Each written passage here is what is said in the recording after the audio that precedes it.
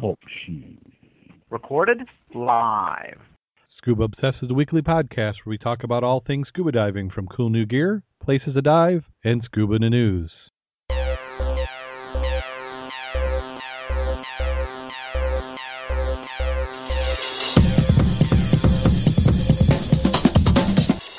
Scuba Obsessed episode 115 is recorded live May 10th, 2012.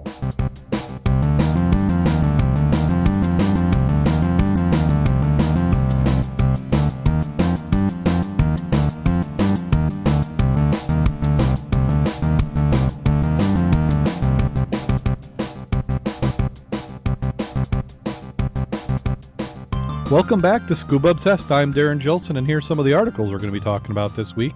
We have some corner issue dive recommendations, tourism boosts local dive business, and we have some wrecks worthy of diving.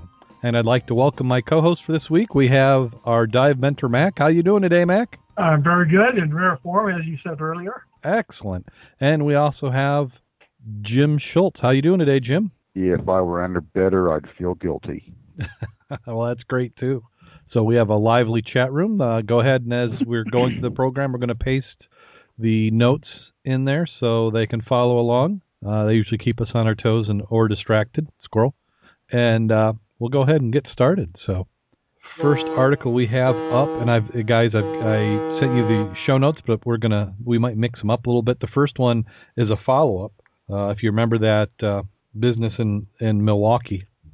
Post it in the chat room, please. What's in the chat room? Post it to the chat room, please. The chat room. The chat room wants to see the show note. There you go. There you Thank go. you. Can they see? I try to keep the chat room happy. Yeah. So this is from one of the businesses up in Milwaukee. We covered them a few episodes ago, and this is a follow-up story. What their business is going to be focusing on is the sale and rental of kayak and scuba gear. Dive Point Scuba and Adventure Center in Stevens Point. They've been operating for 27 years. The owner, Carrie Butt, said heightened interest in kayaking and tourism are big factors that allowed her and her husband to open a new store in Wausau on Saturday. So while they were talking about getting ready to open it, they now have outdoor recreation business, they're saying, is not the only experience that benefits tourism, which reported this week that the visitors to Portage County spent almost $100 million in 2011. That's a 6% increase from $92 million spent in 2010. They said that the spike in tourism is part of a larger growth pattern. They say local changes, elevated art scene, tours by 3 local breweries. Alcohol always is a good incentive. And ample outdoor activities are what they're saying contributing to the growth. They said there's still obstacles for the tourism to grow. Their large hotel capacity is down by 23% this year, with a loss of Ramada Inn and the temporary closure of a Super 8. So they're trying to offset that. So we wish them luck. So they went from just the planning stages to they actually opened. And then this other one is a follow-up. I don't know if you remember this one, Mac. This is from the Saipan Tribune. The Managaha is no longer off limits to other water sports businesses. The Department of Public Lands repealed on Monday its December 13th, 2011 rule, which paves the way for marine sports operators other than the official tour operator, Taysai Tours, and its partners to pick up individuals from the Managaha for parasailing, banana boating, snorkeling, and scuba diving. If you remember back before, they said that if they weren't the official tour operators, they wouldn't be allowed to offer those services. What they said is, this is according to Cora Pangelian, a co-owner of Island Marine Sports, said that even before the rules went in December, they and other tour operators had not been soliciting services on the location. They said we lost a lot of revenue because of the rule. I'm glad they repealed it. They said they also thanked the attorneys for helping them reverse it. In its May 7th memo, they announced the repeal of the first promulgated in its December 13th letter to various marine sports operators regarding their operations. The answer depends on the manner in which marine sports operator service were required. So, yeah, it didn't sound like making something exclusive was really going to be a benefit. One operator can't represent a whole area. Well, it sounds like they did something right for a change, the lawyers. Yeah, it's amazing how worked up people get when the money stops flowing. So probably it could even got to the point to the people who thought they were going to benefit from it didn't. That's probably more to the case. And this next one I had to throw in there just because I thought that was an interesting photo. They're talking about a photo gallery, but you just have to go look at the photo. And this particular artist, the one that's shown in here, they have a female scuba diver. It looks like an old vintage rag. And she's underwater playing slots. And that does look like a double hose vintage, even the backpack. But what got my curiosity, look to the right-hand side of the chair. Yeah, is that like a pedal? A diver propulsion vehicle on pedals? It could be. I'd like to see the rest of that. Doesn't that look like that, though? Yeah. It said it's one of the many photos exhibiting in a celebration of the 65th anniversary of the Las Vegas News Bureau. They call it the Golden Age of Glam, which is opening June 6th at the Cosmopolitan. So maybe this, actually, I thought this was a modern artist. This could actually be some old photos they had. Possibly. Yeah, look at the bathing suit she's wearing. Is she? Yeah, it's two-piece, Mm-hmm. so I don't think that's real old. Yeah. You have to copy it, blow it up, and you can see real good. I mean, better. So let's see if we zoom that up to 400%. I guess I'm not an expert at this because I hadn't already tried that. Oh, okay. Yeah. It's black and white. It's hard to tell. I was looking at the DPV thing on the right-hand side because it looks like pedals that go to a prop, but I don't see how you sit down and don't hurt yourself. Yeah, or maybe are they hand pedals maybe? I mean, would that be a benefit? Well, that prop would be in front of my nose in that case. I don't think I'd like that. It'd be interesting to see the rest of that. Well, next one that we're going through, and we normally don't like to talk about the negative, but we've got the coroners issuing some diving recommendations. The death of a veteran scuba diver who drowned in Northland has prompted the coroner to issue dive safety recommendations, which he suggests had been overlooked in the drowning. The findings of Coroner H. Brant Shortland had ruled that Gary Keith Weed, 65, drowned while participating in recreational scuba diving on March 8, 2009, off Motora and Karki Peninsula. The postmortem found he died from drowning with evidence of bore traumatis, a physical damage caused by water pressure. It's more likely that Mr. Weeds got into difficulty whilst entering the water, under the water where he failed to equalize, causing trauma to his middle ear. It has either rendered him unconscious or caused him to panic where he has inhaled water and subsequently drowned. Dive equipment was in poor condition but did not contribute to the death. Despite his 45 years of diving experience, this is a most unfortunate accident. Weeds is considered an experienced diver and completed over 2,000 dives. He kept physically fit, including running at least twice a week. He'd been intending to take part in a scuba diving competition, and a group of friends had decided to have a recreational dive ahead of it. Weeds and his friend Garam Hepthy were dropped off in arraignment and were picked up, or an arrangement, I said arraignment, was made to pick them up an hour later. Although diving protocol suggests each diver should check their buddy's dive gear, the coroner said the men only checked their own. Prior to the actual dive, neither of the men checked each other's equipment. Hepthy swam away from Weeds. When he looked back, Weeds was no longer visible. Hepthy thought Weeds had dived. He saw a piece of wood floating to the surface that Weeds carried off for getting crayfish. He dove down to look for Weeds. When he did not find him, he went back to the boat to organize a search. Weeds was found in the water, lying on his back, his regulator not in his mouth. He was dead. The coroner issued recommendations for all the industry and recreational divers. Recommendations came from describing the shortcomings from this recreational dive. It has also involved experience may overlooked basic requirements of safe diving practice. He also said divers should not be afraid to abort the dive if feeling unwell. Conversely, the dive buddy thinks their partner's unwell. They should not be afraid to abort the dive. So, I mean, it makes you wonder. Now, you'd like to know how deep they were with a good visibility, and I'd be curious about the equipment. Like, did they have a BC on or something? Well, the one thing that's is they made it sound like the cause of death they're saying is not being able to equalize. So physical damage caused by water pressure. So did something else cause him to lose consciousness, and that's just the only physical things they were able to see? I would, from what I've read on middle ear trauma, and you ruptured your ear, I've heard that'll cause dizziness and nausea, things like this, but I'm not quite sure about unconsciousness. Yeah. Well, I mean, I guess one thing, if you lost your balance on your inner ear, you could actually go down when you think you're going up. That's why I was curious about it. If you had a BC and I had that kind of trauma, I'd be inflating and breathing out as I came up to the surface. Yeah, because once you get positive buoyancy, you'll float up. Well, you figure what 15 feet is. You hit 15 feet, you need to be equalizing already. Yes.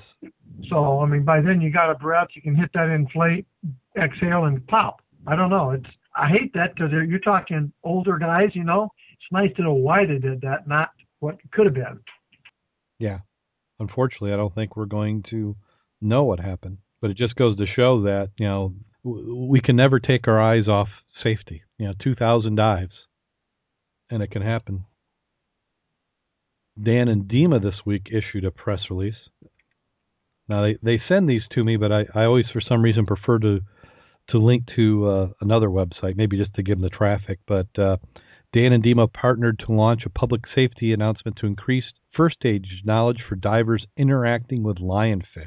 Dima and Dan are collaborating on a PSA aimed at providing effective basic first aid instructions for lionfish-related injuries. The PSA responds to an increasing number of reported injuries which have been attributed to species alarming population increase and invasion in the non-native waters. The 30-second PSA provides divers with fundamental knowledge on how to immediately and effectively treat an injury sustained due to lionfish encounter. The PSA is available on the Be a Diver YouTube channel, and viewers are encouraged to share it with others. The PSA is already being used on the Cayman Island television. With a lionfish population growing at an alarming rate, encounters are far more frequent than we have seen in the recent past, and imperative the divers equip themselves with proper first aid knowledge, explained Tom Ingram, Executive Director for DEMA. By creating a campaign with our partners at DAN, we hope to empower divers to be with knowledge necessary to quickly and properly handle encounters with venomous lionfish. What they didn't say is whether this is going to be a new certification. I don't imagine it'd be a new certification. I did see the same one written a little different from Dan, and I did forward that down to Dave Faulkner, one of our muddies down there in Florida now, because they have seen them down there. So that's probably timely information. So he said he's seen some down there? I do believe they were talking about that. I'm trying to remember when, but I thought they had been. Well, he's been getting a lot more diving down there recently. Yes, he is. Yeah, he had a bunch of photos this last week. He was saying a bunch of sharks, but he didn't show any sharks in the photos. But they get some distance way out there, don't they? Was he like 15 miles or something? Yeah, he was taking his own little boat out there. Oh, I good. kind of wanted 2 boats myself. Yeah, at that distance, but yeah, or that and plenty of water and a rescue kit, because you always hear about these guys been out there for 3 months after they get into a jet stream in the water or something and run out of gas, and you're looking for them for 3 months. Wow, 3 months. So you not only need water, you also need a fishing pole. Yeah, and a bunch of other stuff. A lot of suntan lotion. Okay. See if I can even get this next article up. We might have to skip it. Going for the tires? No, I was actually going for the golf balls. Golf balls. We know that it's not an official dive if you don't get golf balls. That's true. We'll skip golf balls for now. I don't know if I can get that one to come up. Can you? Nope, mine won't go. Well, it's just waiting and waiting and waiting. Yeah, so maybe, I don't know, maybe we'll save that one for later. But so we'll go on the tires. This one's out of Miami. What's that? When I got out of that, it dropped my whole screen. It's like, what? Yeah. Oh, okay, it came up now. It dropped out and then it came back. Maybe I'll hit refresh on that. They talked about this guy, Marco, is one of 40 licensed divers for Distribution Golf FPC, which recovers as many as 8 million golf balls annually. And that's Montreal. That's amazing. Isn't it? It's hard to believe that just one location. when you look through the article, they talk about the old days of golf ball recovery. Well, they were talking about this thing here is Distribution Golf is located in Montreal. It's the largest golf ball recovery and recycling company in Canada, putting more than 15 million balls back in play every year, and it has contracts with 150 courses in Quebec and Ontario. All right, now that makes sense. I mean, 150 courses, that's a lot of golf balls. A lot of diving. Oh, wow, yeah. In Quebec, they said they have contracts with Walmart Canada and Golf Town, and that's who resell them as recycled balls. Yeah. And it's good because it's recyclable, because the guys are going to lose them again. It's like, yes. Yeah, you can get money. It's like somebody paying you to go in after it. Yeah. Yeah, because they were saying that they were recycling 100% of the golf balls. They were taking and throwing, the lowest graded golf balls will go in a big bag, and they end up, was it 33 cents a piece? I'm not sure. I was just looking. They were talking that their comment was, we don't refurbish balls as some companies in the United States do, where they remove the cover, put on a new one, print it, give them a clear surface coat, and then sell them. So it sounds like they take them back, take the real bad ones and sell them for junk stuff, like the bags of 500 for $50 or $50. But they sound like they have their business down. That's all there is to it. Yeah, they've got it organized. They talk about in the old days. Everybody used to try and poach the courses in the middle of the night to get the best ones. But now that everything's under contract, they said that things are a little bit more organized. Now, I was looking for, that's a nice article there, because they were actually talking money. They talked about when there was a time when the fee the company paid in exchange for access to the ponds was 1,000 perfect balls for free. And they said now the recycled ones are sold back to the clubs for as little as 22 cents each, a good price because courses can resell them for $1. Mm-hmm. And so he makes about 30 cents a ball, and he's happy about that. Now, is anybody in the area diving golf courses? There are a couple. I've seen them at Wolf's and talked to them. They have contracts. Right. Okay. And I told you that last year I had a guy contact me. He has a machine that they put into a pond, and they tow it across the pond, and it picks up the balls. Yeah. Like with a bunch of discs on it? I'm not exactly sure. A bunch of discs, and the balls get caught between the discs. I've seen that for mowing down the lawn, but it seems like you could do something similar for in the ponds. Well, they had done that, but what happened at this particular instance, and why they were calling me, was it sort of disappeared. Oh. And the guy went down to find out where it disappeared, and it was only like a 20-foot pond. And when he hit 30 foot and the chain still went down through the mud, he decided it was probably past his comfort level. Oh, wow. And he called me to say, would you be interested in coming out trying to recover that? And we got to talking, and it didn't sound like a fun job to me. Well, that sounds like one where you need some backup. You don't need to be going in. You need backup. You need pontoons, and to get the equipment, you're going to need to get that back out of a hole that's 30 feet deep now, at least. Was going to probably tear up your golf yard a little bit, your lawn. What I'm wondering is if maybe they had an old drainage outpour or something, some tile that was going from one pond to another that they forgot about, that just, when it got over it, it got sucked and pulled in. Interesting. Did you read the rest of the item? They were talking about the veteran golf, the guy who's been doing this, who once pulled 15,000 balls from the famous number 17 Island Green in Sawgrass in Ponte Verde Beach, Florida. The part I don't like is, I sort of like, he has survived 3 bites from venomous water snakes, attacked by an alligator that left his left arm scarred. There's some really interesting stuff down here. He found 2 sets of ping clubs, 2 BMWs, 2 Cadillacs, lots of guns, and the body of a dead woman in another car. And this is on a golf course? Whoa. Hopefully it's not just one water trap. He said the risks aren't that great. The hazards aren't deeper than 5 to 7 feet, but it's stinky, dirty, and somebody has to do it. Yeah. Well, that sounds like a muddy job. Yeah, that's why I was asking if somebody was doing it in the area, because I wouldn't want to do it like weekly and be sitting in there and grabbing up 100 balls. But if somebody had a course that hadn't been done in 10 years, and you knew you could go and get some easy pickings, that might be worth it. Yeah. Well, from golf balls to tires, we have diving for tires off South Florida coast. And Haynes Benz, this artist, he's not a scuba diver, even a good swimmer. But for some reason, he just can't seem to stay out of the ocean. The 31-year-old artist risked his life several times trying to pull old tires out of the ocean. The reporter had asked him, "Are you a strong swimmer?" And he said, "Actually, no." On his last jump, he had to be saved by a rescue diver. You ought to give that some thought. Yeah. If you're not a swimmer and you're not a scuba diver and you're going in. Yeah, I'm not going to risk my life for freaking old tires.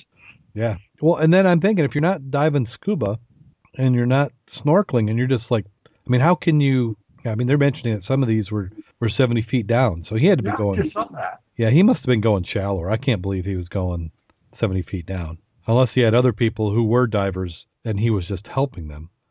What he was trying to do is he's trying to draw attention that in the late 60s and early 70s, there was a study where they discovered the tires were able to grow coral. So what they did is they bundled and sank them. And we did an article on this. Not too long ago. Yeah, not too long ago. And what eventually happened is that in no time the salt water corroded the chains and cables that were holding the mats together, and storms just blew everything all over. So there's millions of tires just floating around the reef. And they say now they're actually damaging the coral because they just don't stay put. They're all over the reef. The tires are making a big mess now, he said. I've spoken to a lot of people in South Florida. Half of them knew about it, mainly older people, but the younger generation didn't know anything. We have teams of 2 people bundling tires, and this artist is from Germany. He took upon himself to clean up the mess the best way he knows, through art. On Friday morning, 24 volunteers gathered to dig up the old tires. He was planning on it with 2 dives. He was hoping to get 300 tires, he said. Well, I was looking at this. They were talking about the tire cemetery is 30 football fields wide and 1.5 to 2 million. Now, count that out to how many we're going to get in your lifetime? Yeah. Well, he just wanted to get enough so he could do his art display. Oh, okay. Ulterior motive. Yeah, because I think if we remember the other article, it was there was a military, wasn't it a military group who was doing training and pulling the tires out? Well, that's right. It wasn't it? Yeah. Yeah. But you got to figure that's going to take a long time. When they discovered that they were able to get rid of them and that was going to be a good idea, they were excited. Finally have a way of getting rid of these tires. But we've learned that tires, even in landfills, they just through motion work their way to the surface. Where he said with 2 dives, I was hoping we can get about 300 tires. That's really humping. 300 tires in 2 dives, and you're talking 70 feet. Yeah. Or even 60. I don't know how you're going to do that in 2 dives. I don't think I can do 300. No. And I think what got them a little bit of false sense of security is that they noted that the tires underwater are only about 3 pounds. Yeah. So 3 pounds of lift can float a tire. So I'm sure they were thinking they're getting them, but they're awkward. And then once you get them to the surface, you have to get them out of the water where they're like 25 pounds. Right. Well, like the ecology dive, remember we always gave more points for tires. Yeah. Bicycle tires were so many points. If you had a car tire and a tractor tire, that's different because, like you said, they're heavier than a son of a gun, and getting them out of the water is a chore. Yeah. Yeah. We need to have another ecology dive like that. We need to find somebody to sponsor one. I would definitely like if somebody would sponsor it, give us a year's notice. We could do a damn good one. Yeah. We'll have to work on that. Find a good sponsoring organization, a good spot, and we'll do a nice scuba cleanup.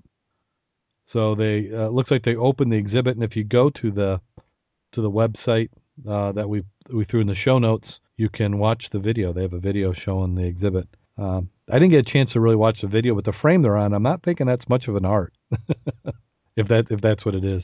It's in the eyes of the beholder. I guess so. Oh, and I have these out of order. This one I wanted to do after the Dan story. This one was just so bizarre. This is another fatality, and I just hate to talk about fatalities in the show, but there's just something that didn't. I mean, not that any fatality makes sense, but some of them are understandable. This one is Odisha officer dies during scuba diving training. This one is out of India. On Thursday, he drowned during a scuba diving training in a river, Cuttack, the official said. Assistant fire officer was one of 10 people in the training organized by a department near Banki, about 70 kilometers away. The training was supervised by a Swedish expert. They went into shallow water with all their diving equipment. Mohanty did not come out of the water. They were only in 5 feet of water, and he didn't know why he couldn't come out. He was pulled out and taken to the hospital. He was pronounced dead. A lot of unknowns there. There is. There's not a lot of details. The only thing I can think of is maybe he wasn't a diver. You know, could this just be an unfortunate training accident where, because, I mean, they're in 6 feet. I mean, yeah, I know you can drown in any depth, but there's just something that didn't make sense at that. Well, and that's true. It makes you wonder, instead of a swimming pool, were they using the river? Yeah. I mean, we take it for granted that we've got nice locations here with pools and different ways to do training. Maybe this is the only place they would have had to start training in. Because it doesn't seem like, you know, a trained safety diver in 6 feet of water would have run into this type of problem. Here's one on the Kittiwake. So this one's from the CNN. They're talking about how great the Kittiwake diving is. They said it is definitely one of the top 10 purposely sunk wrecks because of its accessibility. And it's a relatively shallow water, and it's upright. The Kittiwake was sunk just over a year ago off Grand Cayman. After a short 5-minute boat ride, you can get to the site. The vessel's bottom sits about 60 feet down on the sandy floor. The wreck's 251 feet long, and it's considered a fairly easy dive. So they just rub it in. Absolutely love to go diving on that one. Yeah, the picture looks nice. And then we go from that to something that I have to agree with. This was a diver, and I think the article's out of Toronto, so I don't know if they're pushing for it. But this diver is saying, and I completely agree, is that he's pitching for that the Costa Concordia, the Italian cruise liner, they said should be sunk. Every night I lit a candle and said, say a prayer for it to sink. He says a 290-meter-long ship with towering smokestacks. Most of the island's residents, which are about 1,500 in number, want it to be hauled away as soon as possible. But the individual they're talking about, the article, is actually an underwater guide and owner of Deep Blue Diving College. He knows the fascination with shipwrecks have for scuba divers. He says it would be the most popular shipwreck in the world. I wouldn't know what to do with all the divers. It'd be like manna from heaven. I keep thinking of how many lost divers you're going to have in those cabins. Oh, yeah, because it's not been opened up. Yeah, but he's right. For him, that would be a bunch of money. But, you know, we just all got to dive within our limits. Yeah, but unfortunately, not everybody does. Nope. But isn't that part of how Darwinism works? It should be, but certain governments like to protect you from yourself. Or try to. They're saying the salvage of the shipwreck is going to take $300 million, and they say it's going to take at least a year. Nothing like this has ever been done before. They're rating the salvage effort is difficult to complex.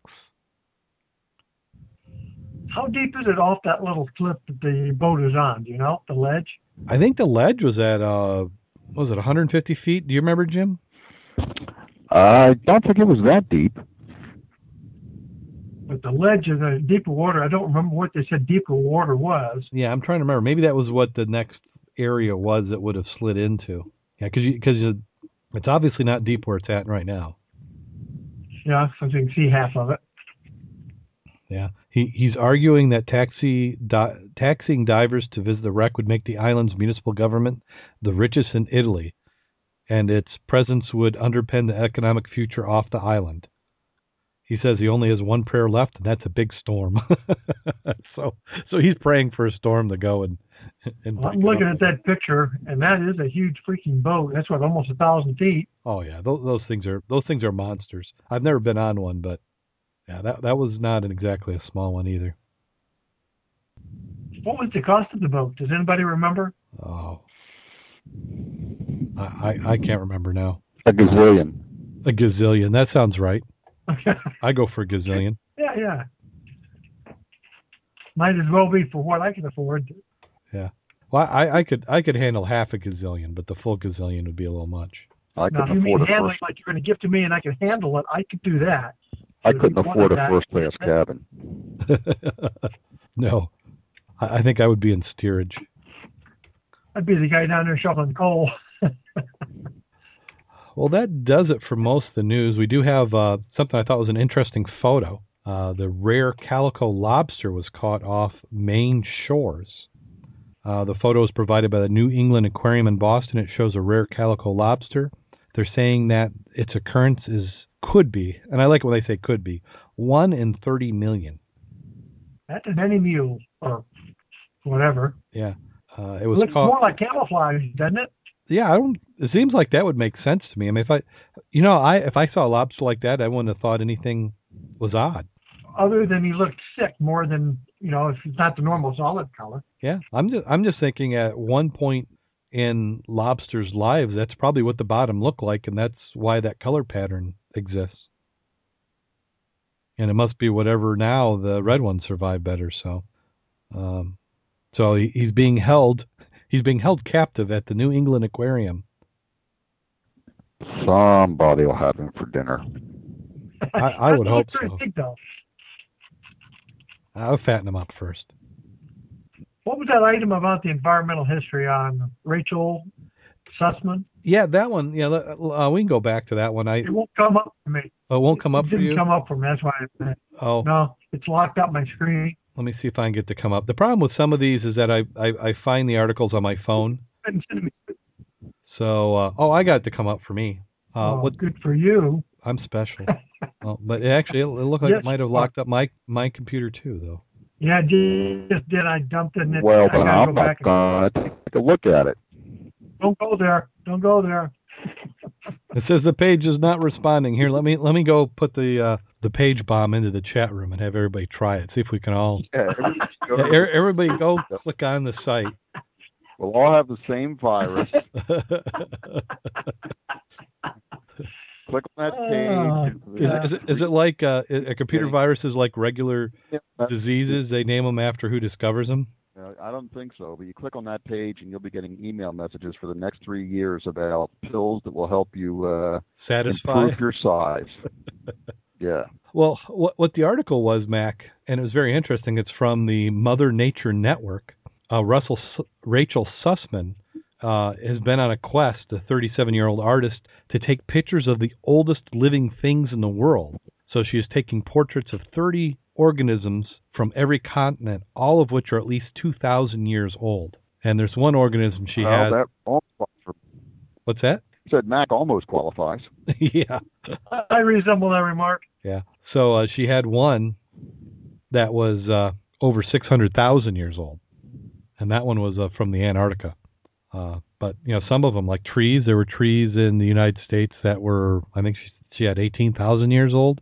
So it was an interesting article. So I marked it more for myself than for to have on the show. But she did, and the course of her quest to find these old items, did have to learn how to scuba dive, which is how she came through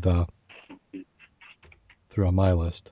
And this last one I put in the category potentially cool scuba gear. No, that sounds interesting. So the title says, ingenious jerk attaches train horn to bike, becomes envy of us all. So Yannick Reed, who also is known as the creator of the Bond bike, is a bicycle insurance company owner by day and an evil bike designer by night. He made his latest creation called the Hornster, packs an air-powered train horn in the front of a two-wheeled bike powered by a scuba tank with compressed air. The horn is capable of letting loose a 178 decibel blast. He could do this thanks to a heavily modified frame Reed has built to support the apparatus, as well as a triple-horned air chime KH-3A, which was taken from the train. Well, I see he's got that tank mounted really awkwardly, and I notice he does have hearing protection. He said the bike's for sale. The cost is pegged at about $8,000. I think it'd be cheaper just to buy a horn and make one yourself. Well, the funny thing is that when I was in high school, I talked about doing the same thing on one of my cars. I had one of those extremely nimble salmon pink Ford Pinto wagons. And I wanted to take the whole back, and my grandfather actually had a horn off a steam freighter that he used to have in his shop. And I had played around with the idea of throwing that back of the car. Congratulations. Well, what did you win, Mac? I did. I went to the second article under that article, which has a different picture of the horns. Uh-huh. And there's a pop-up on it that won't go away. And if you click on it to get rid of it. So I'm just ignoring it for now, just looking at this. I can't see where the money he wants for it comes from. No, I just think it's because he's somewhat known. And wow, did you see that part? An F-14 jet fighter, in comparison, is 130 dB. While the deafening roar of a Concorde landing is a mere 119. Well, you think about it. Would probably rattle your teeth. Oh, that would definitely. But the thing with the air horn is it's going to be directed, and that's really, I mean that's literally the air horn they have on trains. So I just love the fact that he's using a scuba tank for it. Yeah. What's the chat? I was going to say he said he designed the Hornster after repeatedly getting cut up. That's what he had cut up by car and lorry. Interesting. So what's Dave in the chat room screaming at me about that I'm ignoring? Faulkner's here. Who? That can't be him. Guest 5 is Dave. That's what he says. He says he's Dave. Dave's that guy. Dave's that guy who swims in the warm, clear water. That can't be the same. Yeah, I know. Same guy we know. That's what I was saying. I put a note, and said I knew a guy by that name once, but he bailed out of us around here and started diving on the dark side in South Florida. Yeah. Yeah, it can't be the same guy. Yeah, he posted some photos last week. Did you ever find any sharks, Dave? Not Dave. Dave. Why am I? We got multiple Daves. That's dangerous. That is.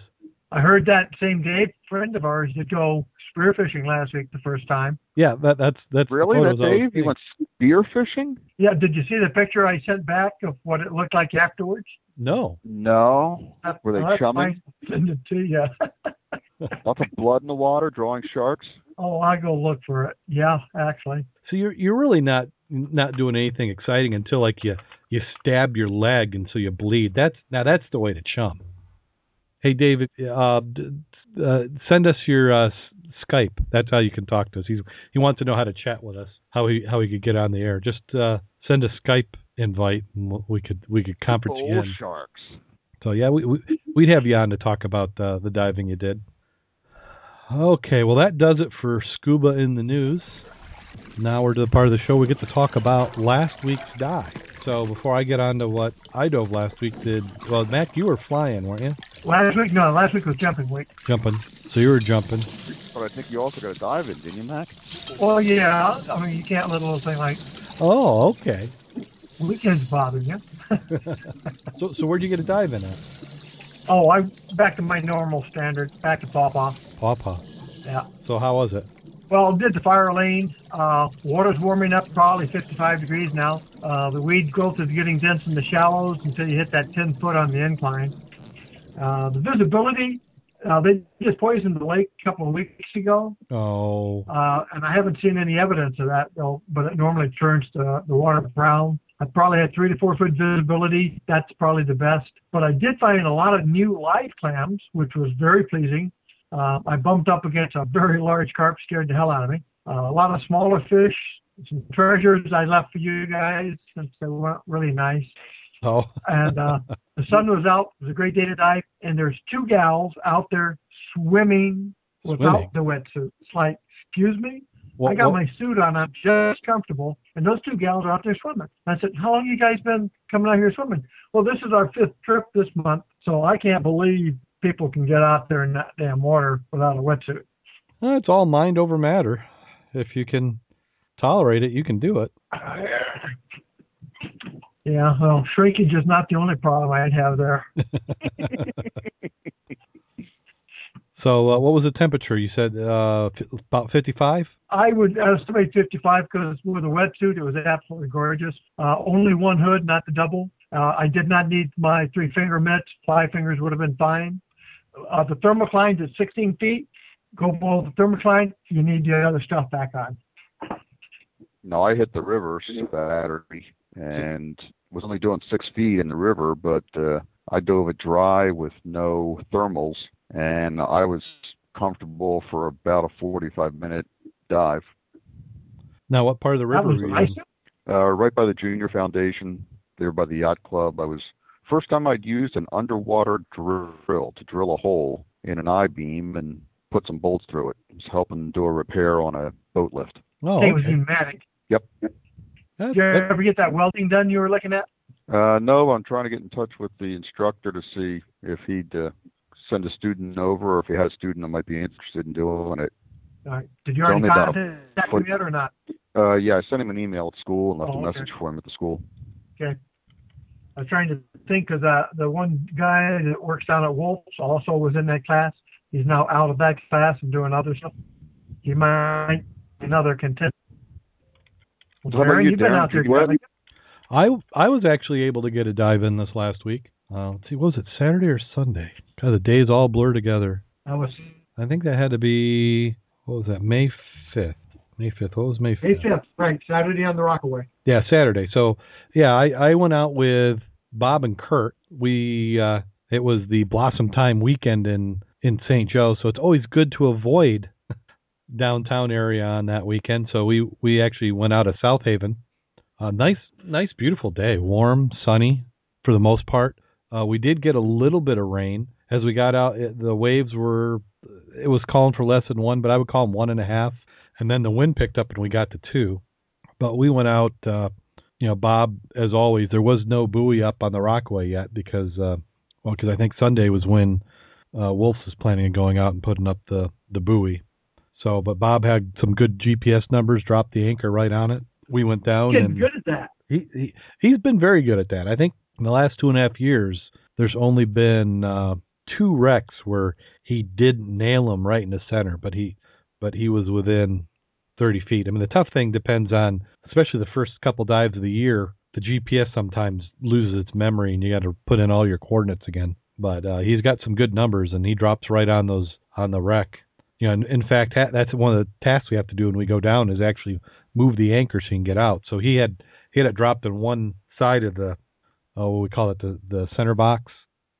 But we went down. The visibility was actually pretty good. At the surface, it was looking pretty poor. You had maybe 4 or 5 feet of viz as you were going down, and vertical viz was terrible. But when you got right at the bottom, there was no thermocline that I could really sense. Surface temperature was about 54, and then at depth at 70 feet was about, I'd have to say 48 maybe. But we were calling it a solid 8 to 10 feet, but if you had the super ultra bright light that Bob has, you saw quite a bit farther. Both Bob and Kurt had their new dive lights. Yep, the Suns. The Suns, yeah. They amazing, awesome dive lights. There's so much coming out with these LEDs on these dive lights.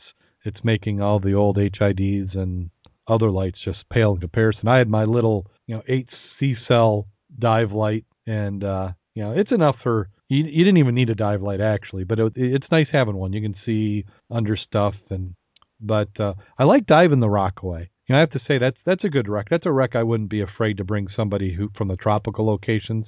If you haven't dove on a Lake Michigan wooden shipwreck, that's a good one. It is a rubble wreck, but it looks enough like a wreck that you can visualize it. Plus, it's laid open. It's almost like an exploded diagram of a part or a ship. Everything's laid open, splayed open, so you can see what it is. And every time I dive on these wrecks, I see new things. And I always wondered, was that always there? Did I, how did I miss that? In fact, like on one side of the wreck, I don't know if you've seen it on the Rockaway, but they have, it looks like little eyelets every 2 or 3 feet down one side. And I don't remember seeing that before. How were the quagga mussel infestations on it? It was odd because it's covered like it always is normally. There were no freshly exposed boards, so the sand hasn't moved and exposed anything new. But it didn't seem that the quaggas were filter feeding. In fact, we were questioning if they were even alive. I mean, there were some that looked alive, but it just a lot of dead on the ground on the bottom. So I don't know if maybe there's a die-off starting or not. I'd love to see if that's a new trend or not. The trend on that is sort of a die out. The population density, this is current information, was 100,000 quaggas per square meter in our area, and that has maxed out. And now it's falling down. They expect it to go down to 20,000 per square meter as opposed to 100,000. That may be evidence of what you're seeing. Yeah, because what could be is the older, more mature are dying off. Maybe they need more, or I don't know what's the lifespan of a quagga. You know, maybe it's a natural thing, but it just they didn't seem to be as active as they have been in the past. So they're still on everything, but a little different. But an excellent dive. You know, had a blast. Got a little bit of rain. It rained a little bit, but overall a very successful dive. It sounded like a nice one.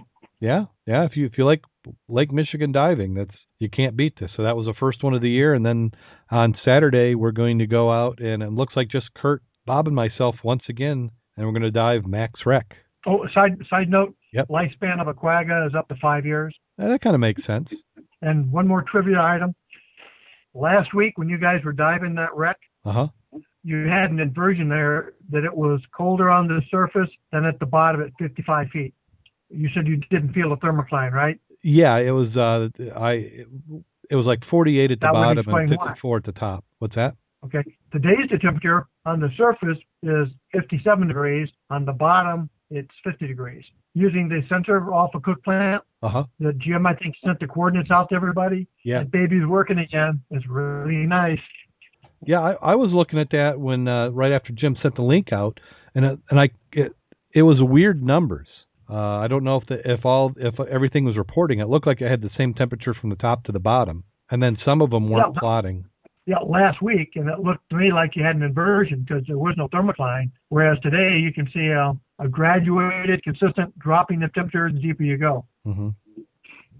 But I'm sure glad to see that buoy out. I'm glad Jim mentioned it because I hadn't looked at it for a while. Yeah, and then also if people want to know what we're talking about, you can click to that on the Scuba Obsessed website. We have Scuba Obsessed, and then we have a link at the top that says Dive Forecast. Now, currently, that's only for us in Great Lakes, but if you're in a location and you want us to do some research, I can add your location to the Dive Forecast, and you'll have one place to go. It's been handy because I always know how to get to my website, and we get to there, but we've got that buoy.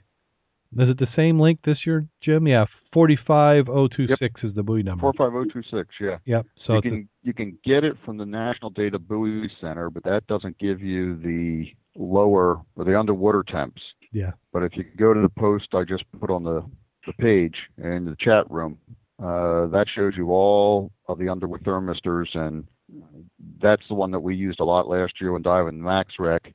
You know, because as soon as it turned over, we knew we were going to lose visibility, and we did. Yeah. Well, I'm hoping that by looking at the numbers we're getting now, 57, 58 at the top, and 50 at the bottom, that Max Rec should be nice. It's always nice. Yeah. Well, the wreck may be, but we might not be able to see it. So, Darren, you're going on Jim, that? what were you going to say? I'm sorry, say again? No, Darren, you're going on Max Rec on Saturday? Yeah, on Saturday I'm going to go out. Bob's taking his boat out. So Bob, Kirk, Take pictures. Take pictures. Well, let me hook up with you tomorrow. And I'll pick up your tank, and I'll give you a camera to use. Oh, okay. Use my GoPro. Oh, certainly. Yeah, I'd so love to use use that. Shoot some video for it. Yeah, that'd be good. Well, also, I'd love to get that video because I've got some software where I can do 3D plots. So what maybe we can end up with is actually a 3D mapping of the wreck site. That would be neat. Yeah, I've got a company where I can upload the frames, and they actually use a supercomputer to render it all together. And they're in beta right now, so they're looking for shots to test out the software. So, well, if you do a swim around with the camera running the whole time, that's exactly what they should be able to capture it because it would be your timing's going to be a constant, so they should be able to piece it all together. Yeah. Well, all they need is anywhere from 8 to 50 frames per objects at different locations. So what I'm thinking I can do is is take the video and then break apart the separate frames and take the most representative and then run them through, and it actually creates a CAD wireframe for it. So if it works, I haven't tried it. I saw one of the guys who does. There's a website out there that's doing the Open ROV project. I don't know if you've been following that at all. No. And what it is a group of people who are taking these MakerBots, which are some of these 3D printers, and they decided that from these MakerBots they wanted to make an ROV that anybody could draw up the plans and build from 3D printing.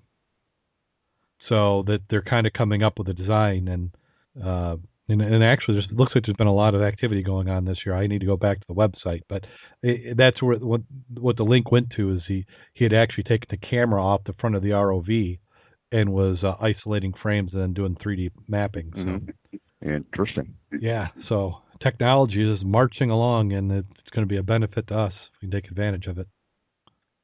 So, Mac, you got any dives planned for this weekend? Mostly, like I was telling Jim, I got 2 birthdays and Mother's Day, so I think I'm going to be occupied. Yeah. But I will try to get out during the week next week. Yeah. So I'll be able to hit this weekend. Go ahead. Balance. So we're going to try to get the fish out and do some balancing on that so we can see how it's going to tow. And then we'll get on the big lake and find out how it's going to work. So I'm going to be able to get in a dive this weekend, but probably the following weekend I'm going to be dry. Got travel out of dry suit? You're finally getting a dry suit? It's about time. I got to tell you, we are so glad to hear that. Yeah. I'm so sorry for you all winter long diving wet. No. I think you're hallucinating. Actually, I keep trying to. I know. I'm looking forward to the day when you get it. I'm going to celebrate. I think everybody's going to celebrate, especially me. Yep. I am so ready for it. I hear you going back to Cooper River? Cooper River, yeah. I'm going to go on the trip with that. I was going to pitch it on the show, but it sold out between episodes. So from the time it opened to the time we had our next show, it had already sold out. So yeah, if you missed out on Rich Sinowick's from Divers Sync and Divers Incorporated and White Star, if you didn't get a chance to book that Cooper River trip, it sold out. So the October Cooper River trip is hot. Dave's going to be going. Bill's going to be going. Sounds like a repeat from last year. Rich, pretty close, and then they've got, so it's a full boat at this point. So yeah, I'm excited, but that's out in October. Yeah. And then DEMA is in November. I'm still trying to figure out how to do that. I was kind of seeing if my wife wanted to go, but she was kind of giving me a little grief on that. I'll have to figure out. Maybe we just need some big sponsors who can pay for us to go out there. That or the lottery. Yeah. But I'm trying to decide. Do I go? The water's getting warm now. Now I'm kind of like dry suit. So really what I need is my wetsuit's starting to fall apart, and my BC is starting to disintegrate. And I know it's not turning to dust because I've been diving enough. So I think I'm just wearing it out. So I may have to do an emergency purchase of a back plate and a wing just to be able to keep diving over the summer. Well, just borrow Jim's. Is he getting out a lot, or is he going to try to get out more this year? He says he's going to. I need to harass him about this weekend. I know he won't go Sunday, but maybe I can get him to go Saturday with us. I can't believe the son is 18 already. You and me both, because birthday's today, just like my daughter's. Yeah. Oh, your daughter's birthday's the same one too? Yeah. Huh. That's amazing. So it's like I know about 5 people born on that same day. I got other friends, their daughter's born on that day. She just turned 14. Well, both of them could have been my daughter's kids. Yeah, I know. Josh is 18, and geez, I was friends with his parents long before they had him. So yeah, time just flies away. I mean, we knew him in BC, right? Pardon me? You knew him in BC, right? Jim? Yeah, you knew him. BC means before children. Oh, yeah, okay. No, I was thinking you're talking about Washington, D.C. I'm like, I don't know from there. No, BC, of course, yeah. Yeah, we knew him before children. So, yeah, it's time's clicking away. So what better use to go out there and get diving than knowing that time's moving? Yeah. If you don't dive now, when you going to dive? Come on, guys. Yeah, if you haven't figured it out, if you haven't learned, if we haven't scared you off yet and you're listening to the program, you need to go get your certification. Get out there, get to experience, and then come to Michigan. We'll be able to set you up on some wrecks. And don't forget, we're trying to get more guys who want to jump. Jim thinks he's thinking about doing a jump this year. Maybe we can get some more muddies to go airborne. Yeah, if you can find a plane that can lift me, I'll go. The Flying Frog. Yeah, my wife says I'm nuts, but at one point in time she talked about wanting to jump, but I think has since talked herself out of it. It seems like just yesterday she's talked about that, but that had to have been 15 years ago too. About the only other good things that happened, thanks to the support of Jim and Ken and others, I had the equipment necessary to do that last presentation at the library. How'd it go? Last night. We didn't have a big crowd. I was sort of disappointed in that, but the people we did have were very interested. A lot of good sidebar conversations, and it's still my firm belief that every freaking pond and lake, inland lake in Michigan, has a Model T in it.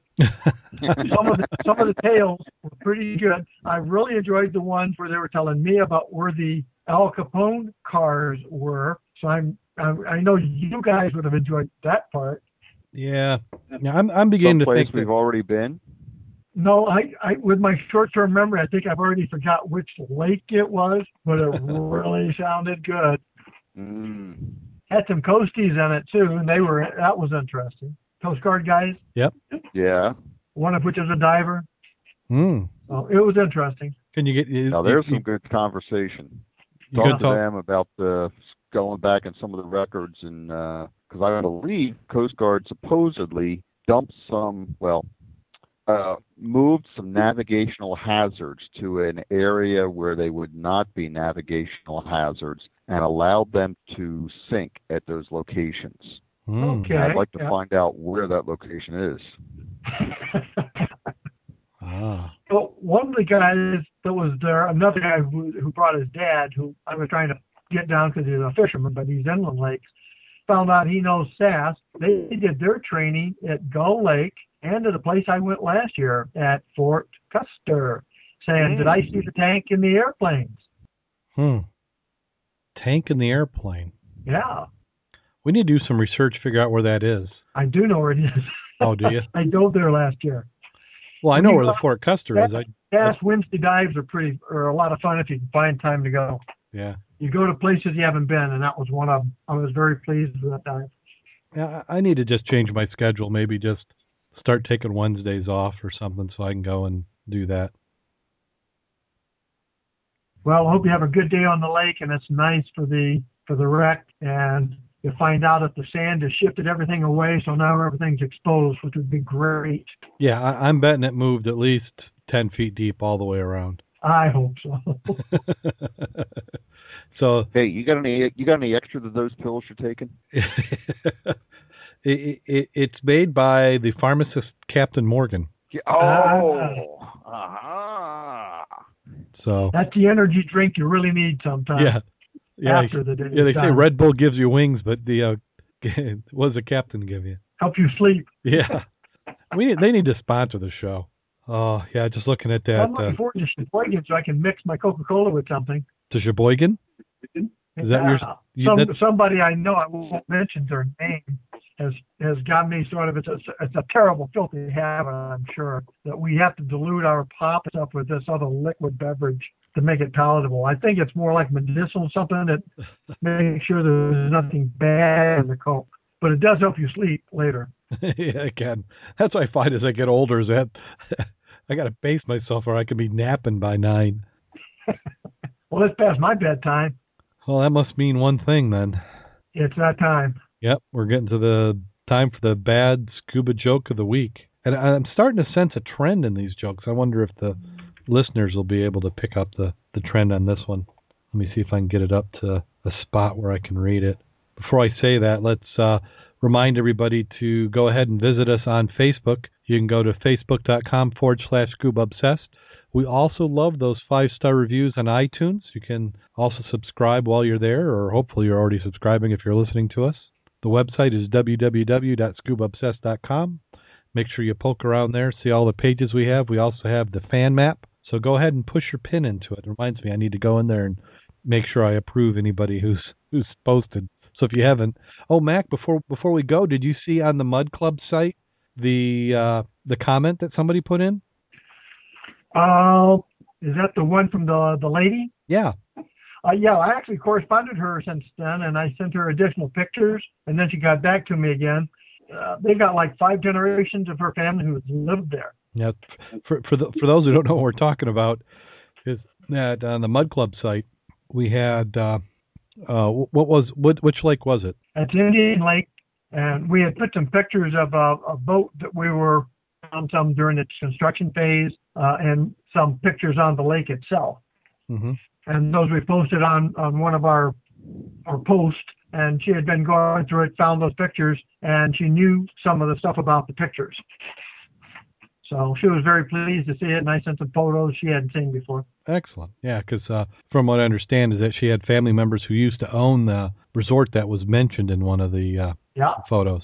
So excellent. So we saw that. So yeah, that was on there. Let's see. Is there anything else? I always feel like I'm missing plugging something. So if you like listening to Scuba Diving Podcast and you haven't had a chance to listen to the other shows, we recommend that you listen to Divers Sync. They tend to record on Tuesday nights, but you got to watch their website. They also have a Facebook page. So Rich does an excellent job on that. Make sure you listen to his. And then we've also got Talking Scuba. There's another one, a video podcast that seems to come out at least once a month. That you need to make sure that you follow. Okay, I think we've scared everybody off so that everybody who's remaining is the tough and hardy, and they're going to be able to handle the joke. So, as long as Dave's here. As long as Dave's here. Here we go. A plane was taking off from Dayton Airport. After it reached a comfortable cruising altitude, the captain made an announcement over the intercom. Ladies and gentlemen, this is your captain speaking. Welcome to Flight 293, nonstop from Dayton to Cozumel. The weather ahead is good, and therefore we should make a smooth and uneventful flight. Now sit back and relax. Oh, my God! Silence followed, and there's a few minutes the captain came back in the intercom and said, Ladies and gentlemen, I'm sorry to have scared you a little earlier. While I was talking, the flight attendant brought me a cup of coffee and spilled the hot coffee on my lap. You should see the front of my pants. A scuba diver and coach said, That's nothing. You should see the back of mine.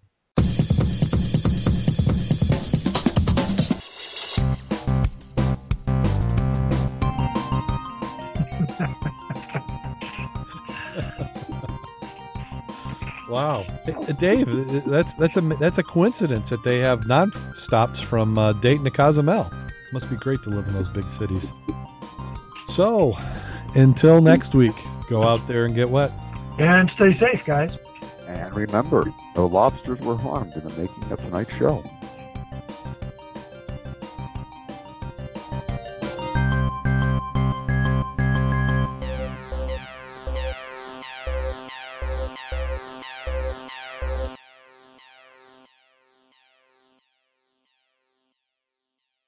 Call recording has been completed.